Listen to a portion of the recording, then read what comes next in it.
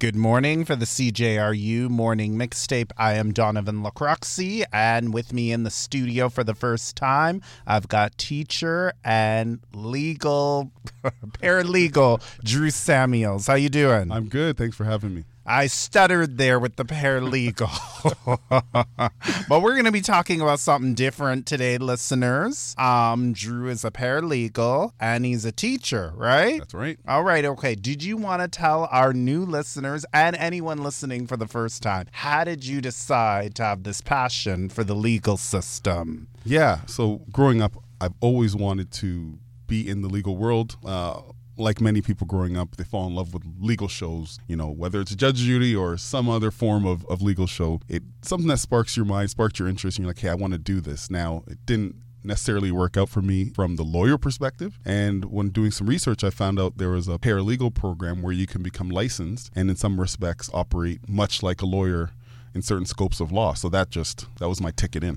Mm-hmm. Mm-hmm. Do you like the law? I love it. In particular, I provide legal services for property tax, and I deal with commercial industrial clients, and it's the most exciting thing. It's not hard on my heart like a landlord-tenant or family matter dispute. So it's interesting to be able to go to work, go home, have a good life, and still be involved in the legal world. Okay, what do you want to tell listeners right now who are not interested in the law right now? Because there might be listeners not even interested in 5 seconds of this interview. You know what? I totally get that. It's not for everyone. I myself, when I first started, I went to Carleton University and did a criminology degree, and then I did a psychology degree. So at first, when I was 18, 19, and so on, I didn't really love the law. But I can tell you it's very interesting, and I think the jobs are plentiful. So most of the people, if you're getting out of school or if you're looking at a second career, it's most likely because of income that you're looking for, obviously, or something exciting. Don't knock it till you try it. I think paralegal is the way to go. Okay, so you can explain that more. Paralegal is the way to go. Let's say I'm a younger Donovan. I'm going to take me back, let's say, to 2003. Yep. Well, actually, it was different back then, but I don't think people wanted to. Well, you know what? Let's just say I'm a younger Donovan today, 20 years later, right? So what's the process? How do I start? Great question. The paralegal program at schools in Ontario, at least, they range from time frames. You could get something, if you have a degree at least, you can get something as short as 1 year, or you can go up to 3-year diplomas and applied degrees. So first thing is have some decent grades. Second thing is find a school you love, one of the colleges in Ontario, and then you apply. That's the first and only step you need to do. You got to go through several courses, and after graduation from college, you have to do a provincial licensing test. So that's another thing we should talk about. It's a full day event where you're doing 2 long exams, and you have to go through and pass all of that and become licensed from the Law Society, and then you'd become a licensed paralegal. Long? How come so long? You know what? Because I should describe this too. Because licensed paralegals can operate much like lawyers do. So we can go to court, we can represent clients, we can negotiate on their behalf, we can help them with mediations and paperwork. So because in the tribunal setting or small claims court or provincial offenses, matters like traffic tickets, stuff like that, because you have the same autonomy as a lawyer. Lawyers go through 3 years of law school, articling, their bar. So we have to step up our game too. So it's a process to make sure that the public has access to justice and they're not getting someone that doesn't know the law. You need to prove yourself. So you do need to know the law, of course. Of course. Of course. Now, when you're in school, you're studying all forms of law. And if you're someone like me, I specialize in only one. Now, you can open your own practice, for example, and you can have your own law firm with many types of law, of course, but that's your choosing after you've gone through school. All right. So do I need a mentor if I'm going into the legal field? Do I need a mentor? Let's say I'm that younger Donovan and I want to be mentored by a 37-year-old Drew Samuels. Sorry to throw at your age. No, it's all good. Yeah. 37 strong. So I guess I've spoken with many people on this topic, and it's a split decision. Some people have gotten out of, graduated from school, and they went right into owning their own practice and they think that's the way to go, and I'm sure that's rewarding. That wasn't my route. I went and worked for a company called the Municipal Property Assessment Corporation, and when I did that, I was able to work with a lot of great people who helped me and mentored me, showed me the law, showed me the shortcuts, showed me all the leading cases, helped me argue, and I felt like that fast-tracked my learning to where I am now. Now, I think in the end you get to the same place, but if you wanted my personal opinion, I think mentorship is the best way to go. In life, I think you need mentors and sponsors in your life. Mentors help you get through the knowledge. Sponsors help you get to different levels. And I couldn't imagine my career without having mentorship. Okay, so it is important, you think? I think it's the most important thing. And if you have your own business and you don't want to work for a company like I did or work for a law firm, then I think you have to network with professionals to find someone who can help you when you need help. I don't think you should be on your own island trying to figure this out on your own. Oh, yeah, it can be discouraging. Well, if you have your own business and no one's walking in the door, so to speak, your phone's not ringing, you better turn into a marketer pretty quick rather than a legal professional, because you got to market, you got to get people in the door, you got to showcase yourself and your skills. I didn't have to worry about that stuff. The work was coming in and I just focused on litigation. So I think that's why if I'm tooting my own horn, I think that's why I've excelled the way I have, because I was free from distractions. Mm-hmm. That's what we should be, free from distractions. There are too many distractions in life, so limit them. But if you own your own business and you want to feel like you're the boss, now what if you lose it all being so young and you didn't get that mentorship? Yeah, I think it's going to be a tough road. I guess I'm only assuming and guessing based on thinking about what that would feel like. I'm sure when there's a will, there's a way, but I can't imagine if you're trying to pay rent or a mortgage or you have children or something, you have to take care of your family. I can't imagine what that feels like if money is not coming in. So I think to a certain degree I was lucky, because working for a company, my paycheck was in my account every 2 weeks. Didn't have to think about it, and I was still learning law. If you were on your own and that was the way you decided to progress in your career, it's not the end of the world, of course. I just think you need to have a realistic plan. Maybe no real tangible income for 6 months. For example, law is not a fast-moving system. Cases can take 2+ years. My cases generally on average take almost 2 years. So if you were working in my law in your own practice, you are not getting paid for probably 2.5 years. Maybe some interim billing between that time, but it's going to take a while depending on how your billing works. So, I'd say to someone, do you have the stomach and the appetite to wait that long? Maybe, maybe not. I don't know. Are you still listening, listeners? All right. So why don't we talk about why there are not many of our people, Black people, into the legal system? Yeah, it's such an interesting question. I've received it so many times. So I'll speak about it, I guess, from my lens quickly and then broader than that. So from my lens, I work again in property tax, property assessment, and I can tell you from the litigation standpoint, I can't think of another Black man or woman in the truest litigation sense that maybe has their own business or is doing a lot of litigation.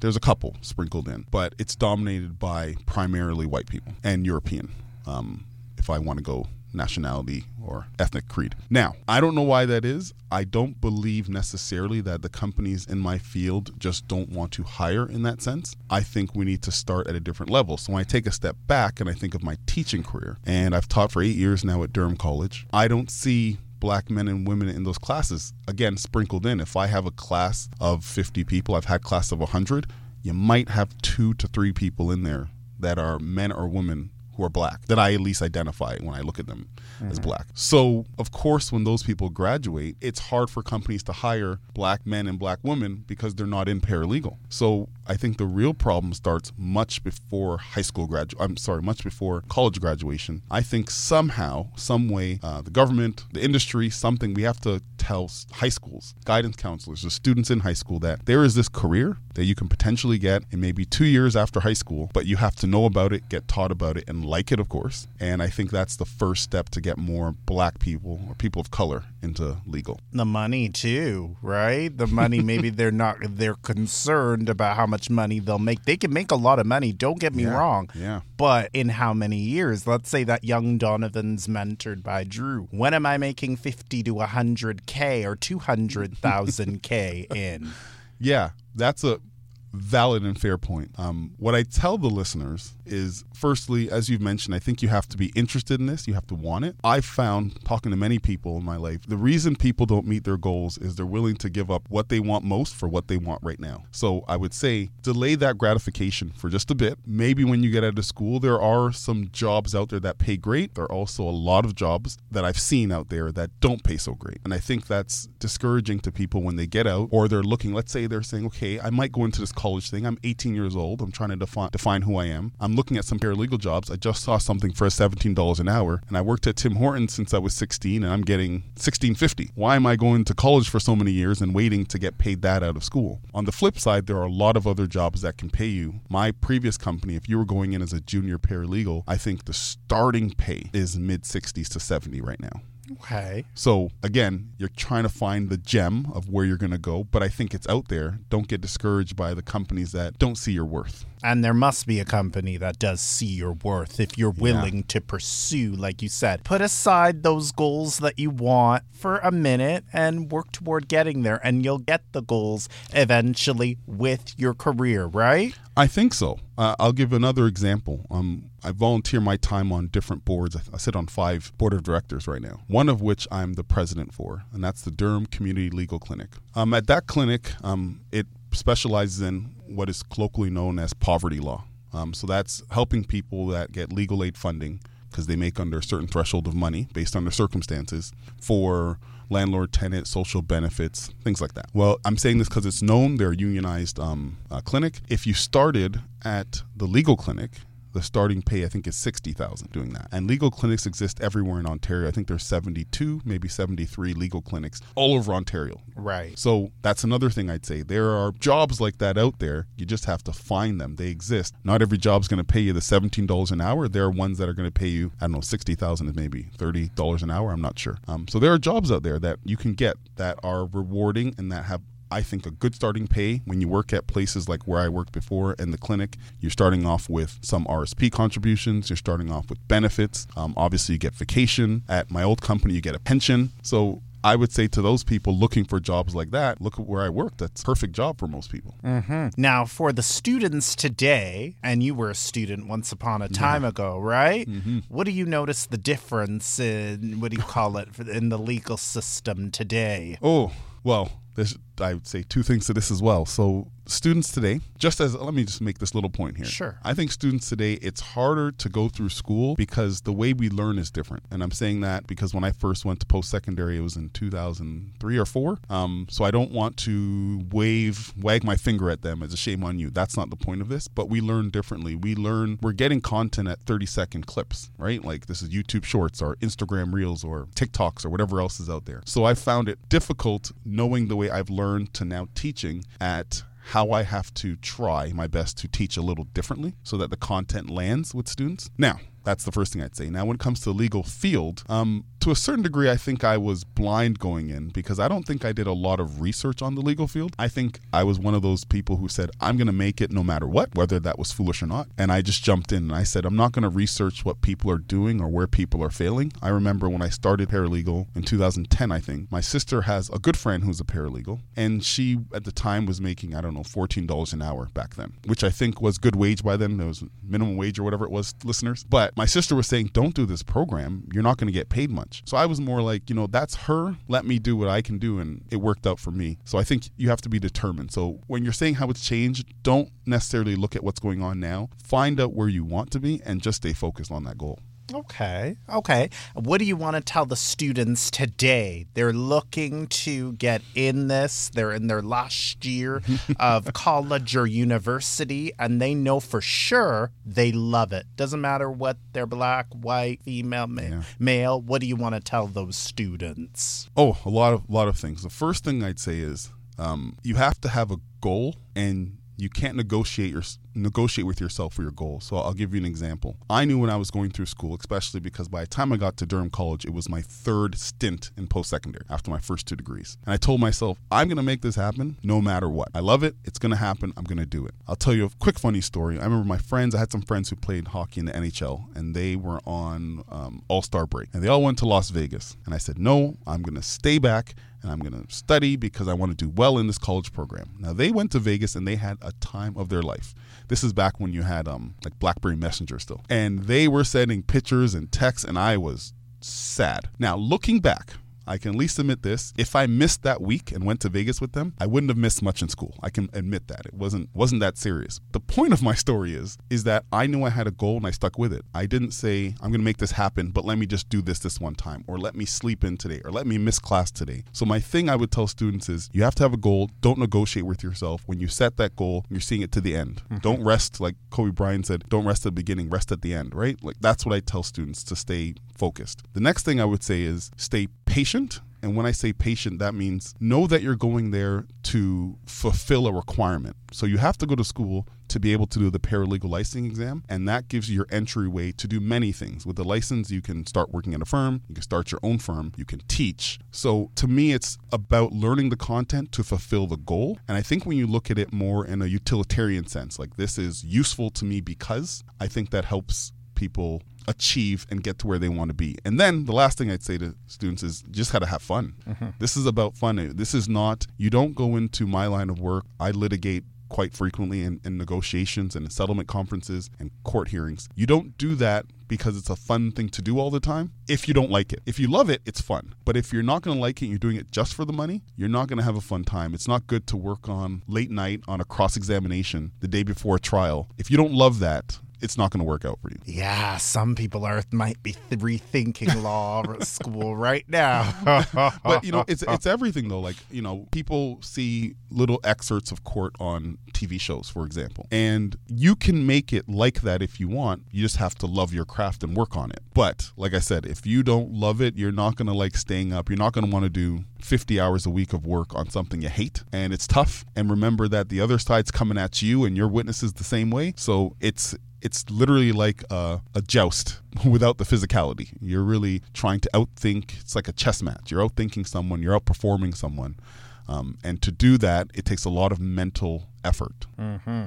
So mental effort, which you should have, right? Yes, I think it's a necessity. It's a necessity when you are trying to do something for a client. I'll use my sense. I have clients, they believe they're paying too much property taxes. Doesn't everyone? And they want me to go in and do whatever it takes within the limits of the law to get them a lower property tax burden. The only way to do that at a high rate of success is that I always have to be thinking. I have to be thinking about my case. I have to think about other parties. There's usually 2 or 3 other parties. Right. Think about their sides of their cases and try to get ahead. But at the same time, all of the other paralegals and lawyers are doing the same thing with me. So if you're not in it for the mental long run, it's also very tough. Well, we got to be in it for the mental long run.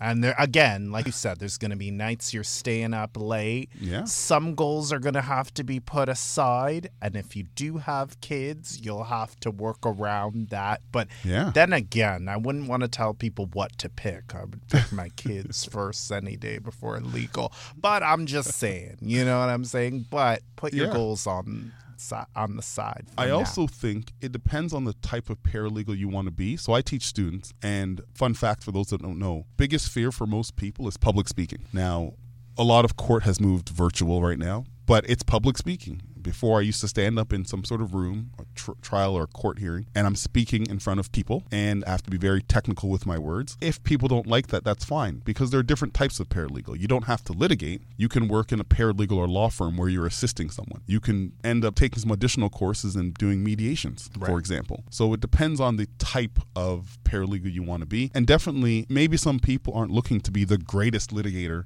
and that's what I want to be. Some people want to do a 9 to 5, put in good work and leave. There are definitely areas for paralegals that do that as well. Okay. So what do you want to tell our people, our Black people, to get them into the legal field, to get them to have that passion for law? Not look at, the TV shows or look at, people in the past that, done it and then they change course because they got the money and then they're bored of it. But what do you want to tell our people that, how to get them to love the law? We can't force anyone to do what they don't want to do, but what do you want to tell them? I would say this. The law, in some respects, touches almost everything we do, whether it's legality for employment contracts, which is something paralegals can work in, whether it's pharmaceutical law. Paralegals can't do that, but criminal, there's law all around us. So for some people who would, for example, tell me that maybe they don't know what they want to do or they don't know if they love law, I would say start with your passions and work backwards. So maybe some people are activists, for example, and they just think